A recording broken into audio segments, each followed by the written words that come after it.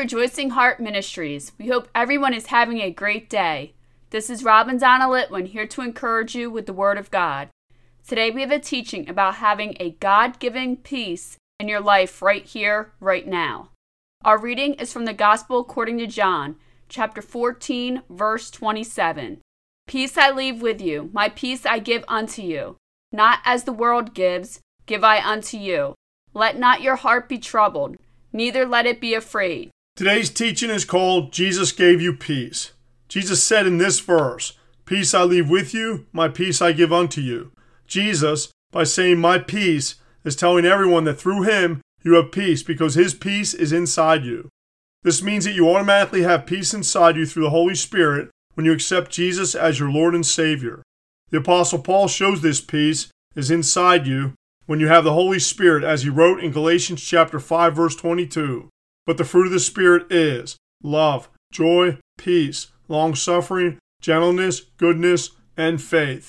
This is a God-given perfect peace that you are blessed to have inside you. An understanding of this peace can only be found through knowledge you find in the Word of God, the Holy Bible. The letter of James chapter 3, verse 18 tells you, And the fruit of righteousness is sown in peace of them that make peace. This verse tells you that when you sow peace, which means you make peace yourself, you will be blessed with an even greater peace in your life because you will reap what you are sowing. Sowing and reaping is a law that works for everything. No matter what it is, whatever you sow, you will reap. To further explain this to you, if you sow conflict and not peace, you will not reap peace. You will get in return conflict.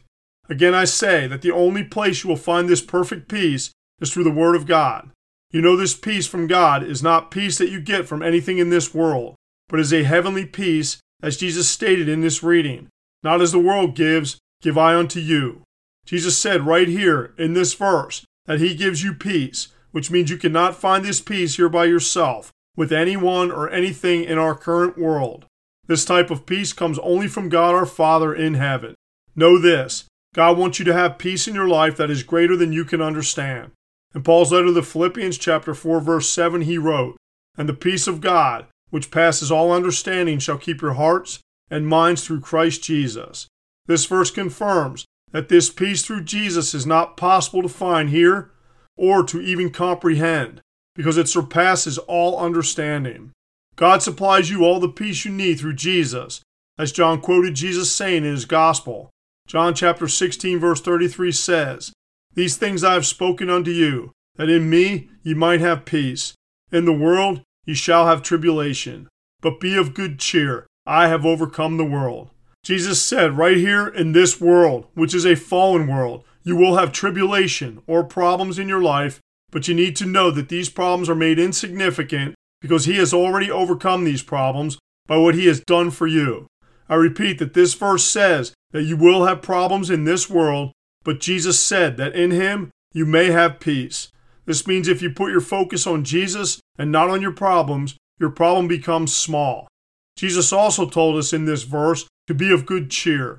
Be of good cheer is similar to what our reading says. Let not your heart be troubled, neither let it be afraid. Jesus is telling you to look at what he has done. He has overcome the world. Since Jesus has overcome the world and his Holy Spirit dwells in every believer, believers have overcome the world too. If you put your life into perspective and realize what Jesus has done, you can't help but be of good cheer. This cheer is also given to you as joy in the fruit of the Spirit shown in Paul's letter to the Galatians, chapter 5, verse 22. Jesus gave you joy along with peace, and you can find this joy in his word because every wonderful thing that Jesus has done for us that we should ever be thankful for and joyful about is written therein. Remember that Jesus is the only way you can have heavenly peace in your life, and your access to it comes through the Holy Bible and knowing Jesus, because Jesus is the living Word, as it is written in the Gospel of John chapter 1, verse 14.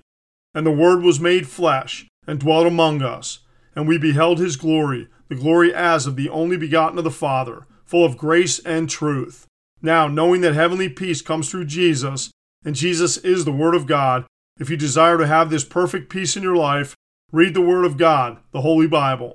When you do read the Word of God, meditate on it, because you were instructed to do so in Joshua chapter 1, verse 8. Thou shalt meditate therein day and night, that thou mayest observe to do according to all that is written therein. For then thou shalt make thy way prosperous, and then thou shalt have good success. Meditating on the Word of God makes it a part of you, and when it becomes a part of you, it will make your way prosperous and you will have good success.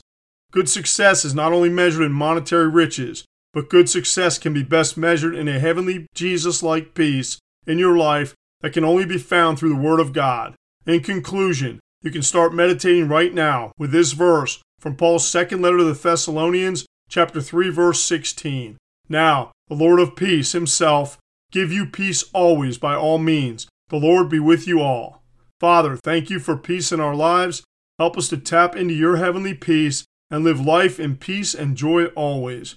In Jesus' holy name we pray, amen. Thank you for listening to Rejoicing Heart today. If this teaching has blessed you, please consider becoming a monthly partner to help us increase the ways we are proclaiming the Word of God. This is easy to do. Just visit our website at rejoicingheart.net. We thank you for your support. We leave you with more encouragement from the Apostle Paul from Philippians chapter 4, verse 4. Rejoice in the Lord always, and again I say rejoice.